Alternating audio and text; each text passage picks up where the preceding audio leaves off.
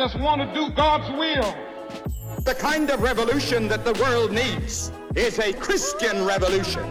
If you want a miracle, you've got to expect it to happen. You are the recipients of God's grace and God's blessings, and you rejoice in that reality. Good Monday. Welcome to Life Today Live. I'm Randy Robinson. Good to have you here. And if you're looking for a little hope, we're going to bring it to you today, I think. A little encouragement and maybe some insight into some struggles that we all go through from time to time. I have with me an author, speaker. He was a longtime pastor, and he is the author of a new book that is available now called Good Catastrophe. And those are two words that we don't usually put together, and I think that is rather the point. So we're going to figure out what that means and see what we can learn when we walk through our own difficult times. Benjamin Windle, good to have you on Life Today Live. Thank you so much, Randy. Looking forward to this conversation. So people are already like, oh, well, where's he from? Give us a little bit of your background before we get into some of the content of the book, if you don't mind. Well, this is the heavenly accent, Randy. It's from the nation down under, Australia. And I've been pastoring for 20 years. And the topic of conversation today, the book, Good Catastrophe, really came out of my heart to help people discover how to unlock the force of hope in life's hardest fights. And Good Catastrophe is a blueprint for people to help themselves find their way out of pain. And so there's lots we can talk about, and yeah, I'm looking forward to it. So, I mean, you know, the rule of writing books is write what you know. Have you had to deal with some pretty heavy things in your life? I would say two things, Randy. You know, firstly, as a pastor, and I wrote this book primarily from that context of a pastor to a congregation, in the sense that if you pastor for long enough, you walk with people through all different seasons of life. Mm-hmm. And what you soon discover is this: what really makes us, it's not the good days, it's not the sunshine, it's not the easy times in life. What truly forms us are the crucibles of life, adversity, hardship, and how we respond to storms. So firstly, I'd say I was writing to, the people that I pastor, but secondly, this last year for me, Randy, they say when it rains, it pours. Well, I can relate to that. It was a few years ago, I got a call from my older brother, just 18 months older than me, letting me know that he'd been diagnosed with an incurable cancer. Mm. And just a shocking moment, young wife. Yeah. We prayed as a family of believers. We prayed for years and contended for a miracle. And we prayed and he died. Mm-hmm. In the same year, this is only months. I'm not talking years ago. This is recent history for me. I lost two grandparents. I went through the biggest I've ever been through. And you know what? To be candid with you, it felt like I fell into a dark hole. And I wasn't sure how to get out. And I think a lot of people can relate to that sentiment. Like, how did I find myself here? How do I get out? And I'd written this book called Good Catastrophe. And I'm like, well, God, maybe you forgot the title. There's plenty of catastrophe. Where's the good? And I share that. I appreciate the question, Randy, but I share it in a vulnerable sense with you, because what I discovered is that there is a version of hope when we get the endings that we want, that is in fact the most powerful and potent version of hope. Well, you are in good company, Benjamin. What you don't know is that it was 10 years last Christmas since my younger sister passed away from cancer. She was 40. She left behind 3 children in their teen years, pretty close together. And we prayed for a long time too. And that is That is a very difficult thing to even reconcile. And we talk about what you said, the deepest things come through adversity. But that doesn't make it easier to even understand. And I've got my answers, but I want to kind of hear yours, if you don't mind, because I know this is a hard conversation. What do you think about God when losing a good person to an awful disease, and leaving children and things like that? Because that was the hard part for me. What are your thoughts? I've had to relook at the story of Job, and I found great encouragement there. But I've also had to the treatment that we give that story, and I've come to see that treatment, the prevailing model of that treatment, how we retell the story, as having some pretty large holes in it. I've also had to look at the teachings of Jesus and the Apostle Paul. And again, what I've seen, you don't need a biblical scholar to just look at the face value of how Paul writes about his lived human experience. Mm-hmm. Or when Jesus talks about, in this lifetime, in this world, you will have troubles. It's like a brooding statement. But I'm a pastor's kid, Randy, been raised in the church my entire life. So let me just press on something a little bit. In my era of being raised in the church, we were very good at talking about favor and goodness and breakthrough. And of course, I believe in all of those things, right? I think that's the heart and the nature of God. But the narrative can start to sound a little bit like this. And your life will be blessed in a way that makes it look like a perfect postcard, a Hallmark version of life. And then mud gets thrown on that beautiful postcard. Mm-hmm. And we don't know what to do with it, with imperfections, with anxiety, with loss, or when a storm hits. So we need hope, but we need a hope that is robust enough to speak to real life, to cancer, to grief, to doubt, and to heartache. And here's where I've landed, Randy, to summarize it in one sentence. I've landed with this thought.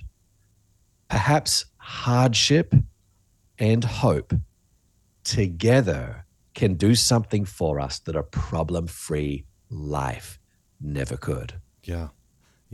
No doubt about that. Let me ask you this.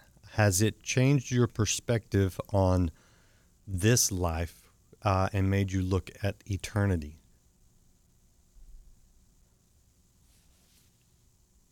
Yes, it has made me think a lot more about eternity, actually. But that would not be a new thought to Scripture. Right. Sometimes it's just a forgotten part of our experience that we lived with each day. Right. We do get caught up in the here and now. And sometimes when we think about God's behavior towards our pain, and we limit that perspective to what Solomon described as life under the sun, life here and now. So in other words, if God comes through with me, he's going to come through with me now. He's going to come through with me this side of eternity. But we know that's not the case. It's not the case biblically. And so I think we have two things, Randy. Number one, outcome-based hope. That's that false postcard version of hope. Like if I have hope, I control the outcomes. The other hope is this. It's ultimate hope. It's a hope that's found in the person of Jesus. And it's a hope that sees through an eternal perspective. And it's a hope that makes sense for people that have really been through adversity and challenges in life. Yeah, it changes the idea of my hope is in the outcome, or my hope is in my own faith, or my hope is in anything else. And when you go, okay, that phrase, my hope is in the Lord, it's not just a nice sounding phrase. It's a very concrete thing that says, okay, these other things, I can't have really any dependable kind of hope in it. They're temporary, life is a vapor. Yes. We live in a fallen world.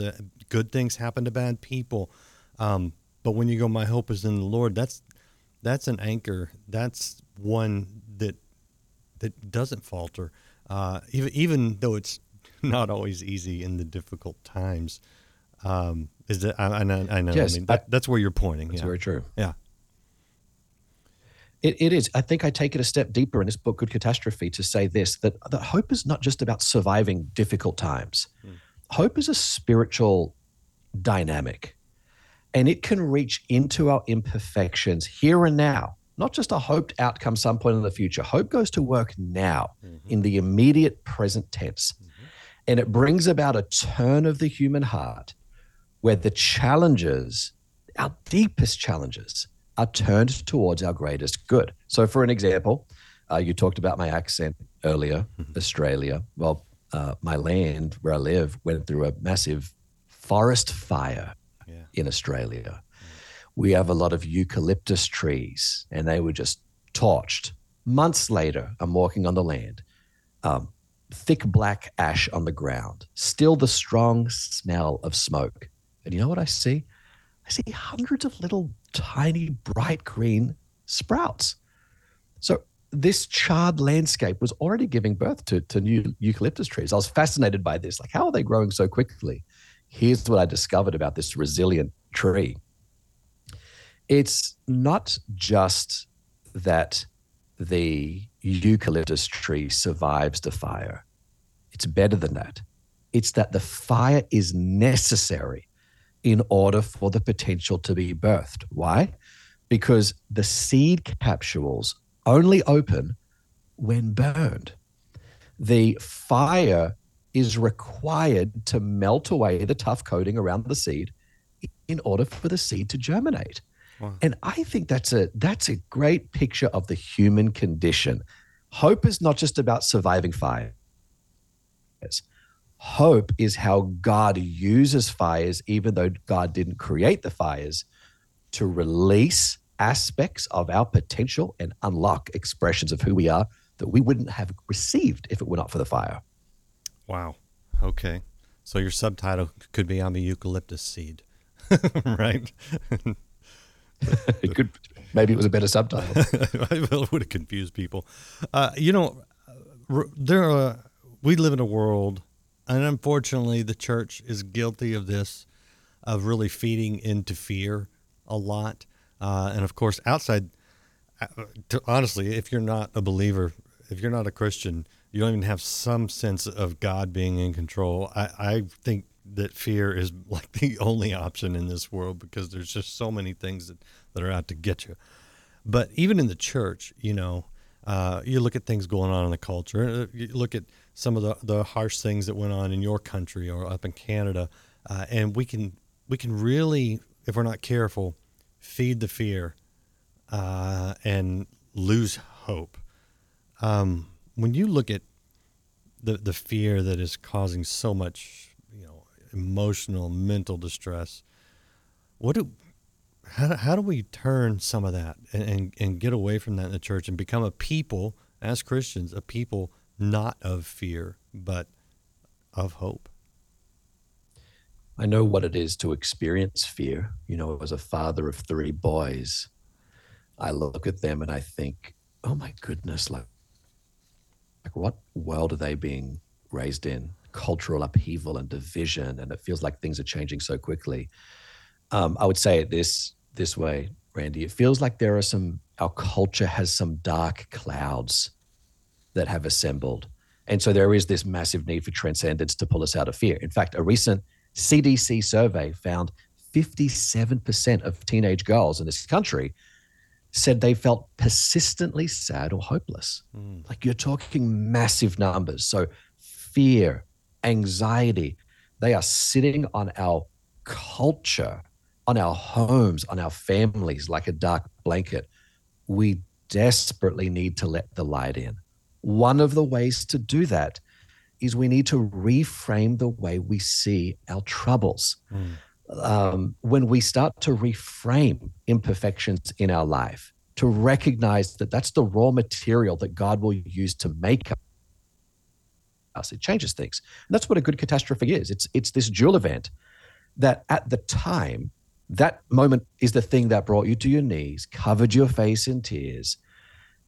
But in years to come, you often look back on those same moments and you're like, you know what? That's become a redemptive marker.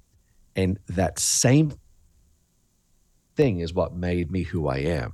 I think when we start running from potential challenges, rehearsing worst case scenarios in our mind, spiraling into negative questions of what if, leaning into the light and recognizing even if pain comes my way, God specializes in hard situations, and he will be able to reach into that pain and turn it towards his good. Yeah. Yeah. And it's one thing to say that, to hear that, but to know that, to believe that, to live by that. It does change. It changes everything. We're talking to Benjamin Windle. This is his book, Good Catastrophe. And if you get the book, you can read it straight through without all the jitters that we're getting on the internet today. If you're wondering, is that us? Is that me? Is that my connection? No, that's something going on between Benjamin and I. Who knows? But that's the internet. But I have a question for you, and I don't want to presume too much. I'm in my early 50s. I'm guessing that you're a little closer to Gen X, maybe. Could be on the end of the beginning of the millennial cycle. But regardless, those of us who are older, I think have a responsibility. And we like to, you hear a lot of complaints from your baby boomers, your Gen Xers of, the millennials or the Gen Zs, and sometimes we can put these horrible generalizations on them. But the reality is there is a lot of there is a lot of emotional distress, anxiety, things like that in some of the younger people. How do we, as an older generation, model this in a way that brings health to them without just throwing condemnation on them for not being healthy? The recognition that there's maybe a lack of resilience would be an accurate one. But the world that younger people are being raised in is very unique. I see it with my kids and the unique challenges they have compared to me. Like, I was raised in the 80s. They were simpler times. We didn't have cell phones and internet and constant social media. So recognizing that the world has changed, like Randy, there's a good chance you never went through school shooting drills when you were 9 years old. Mike, we got an alert this week in California about a shooting threat at our kids' school. And so you're like, this stuff is real. They're just living in different times. So here's what we need to teach them, Randy. It's called the bicycle. Now you think of a bicycle with two wheels. One wheel represents the joy, the good, the positive. The other wheel represents the negative, the pain, the challenges. We need to teach them that life flows on both wheels at all times. You never get a day where it's only good, nor do you ever get a day where it's only negative. But rather, both wheels are constantly in motion. So here's what I'm saying. We need to stop thinking and educate younger generations this, teach them this, mentor this, model this. Don't wait for all of the bad to leave your life, thinking you can only allow yourself to have joy and fulfillment when it's just good. You'll never have just good. The bicycle of life involves riding on good and bad every single day of your life. That recognition helps normalize the reality of the human condition that people experience. Ride on both wheels and know that God uses the challenges of life towards your growth and towards your potential.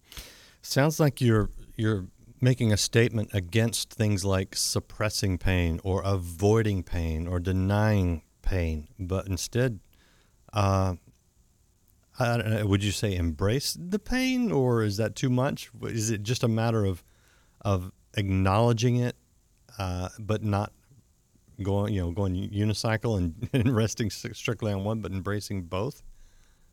It certainly involves reframing troubles. If you can't remove the trouble from your life, then reframe it and recognize that if your faith is in God, the storyline of your life always curves towards a redemptive purpose. So that's why the Apostle Paul, Romans chapter 8, famous chapter. I love the book of Romans. Romans 8:28, Paul talks about all things, right? all things work together for good for those who love God. Mm-hmm. But Randy, what were the all things? The all things were bad things, right? Shipwrecks, right, and beatings, and betrayal of his best friends, and some kind of thorn in his flesh that caused him massive troubles. And he went through trauma and shock and grief. So the all things were not good things. The all things were bad things. But God takes the bad things, God takes the pain, God takes the adversity. He doesn't always remove it, but he puts it to work for a redemptive purpose in our life and the lives of others. Well, yeah, let's face it. There's no great miracle in all good things working together for good. I mean, where's the specialness in that? Of course, good things work together for good. But there's the rest of that you're quoting, which is, to those who love the Lord and are called according to his purpose. Man, well, you're here in California now. You know how many in the United States, we almost pin too much on the election cycle, or on elected leaders, or even on church leaders sometimes. We have to. That love for the Lord has to be individual and in each of us. And I think the only solution to any of our issues, whether they're personal pain or sort of, the fear of culture spinning out of control or whatever, it goes all back to the gospel of being born again, to having that relationship and being called according to his purpose. I think without that, what we're talking about, finding some good in the catastrophe, turning things towards hope, I think it's impossible. How critical do you think the gospel is to any success and any hope in life? Yeah, the very nature of God, the Bible tells us, is three things: faith, hope, and love. All three of those express something of the nature of God toward us. Matthew chapter 12 says, and his name will be the hope of all of the world. Mm-hmm. The name of Jesus will be the hope of all of the world.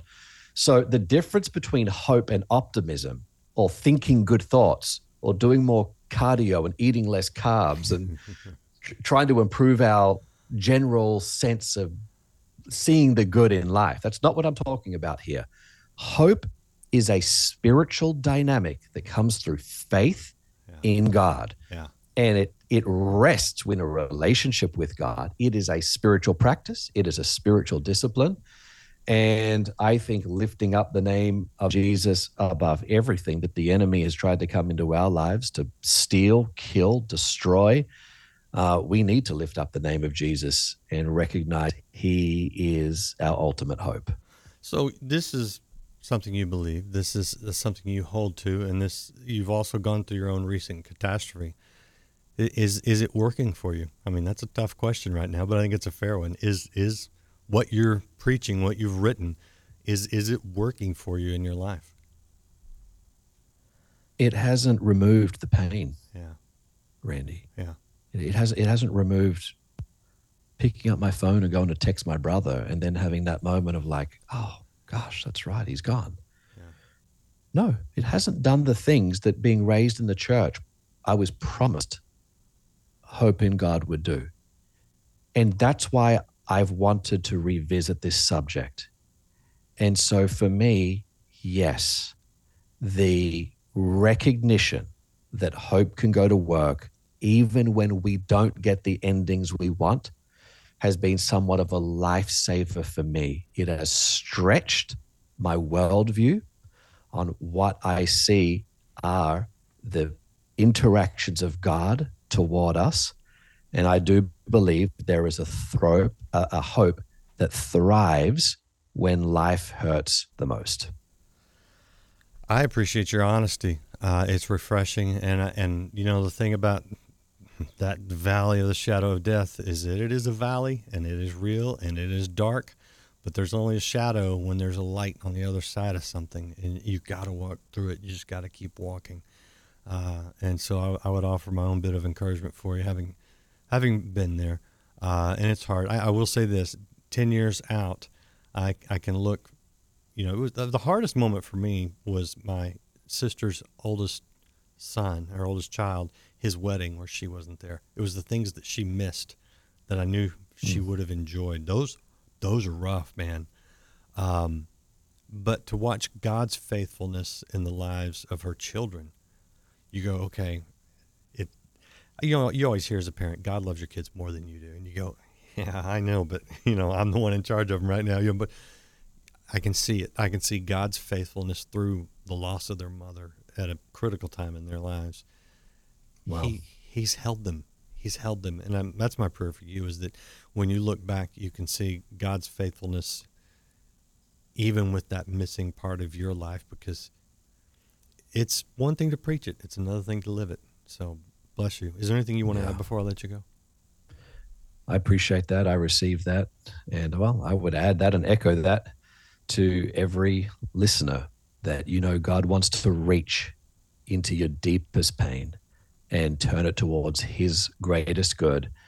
And just know this, some of your most game-changing lessons will come out of storms. And God takes our pain, whatever that looks like, and he turns it toward our human flourishing. The man speaks the truth. You can check out a couple of websites I'll show you real quick. This is the website for the book, goodcatastrophe.com.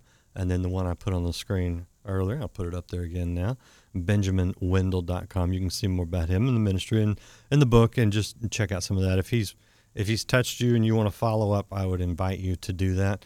And, of course, the book is available wherever you get books. It's called Good Catastrophe. Appreciate you guys being here. If you want to offer hope to someone today, hit that share button. And if you haven't liked or followed or subscribed, please do that. We'll see you again next time here on Life Today Live. Ever flowing and abundant springs of grace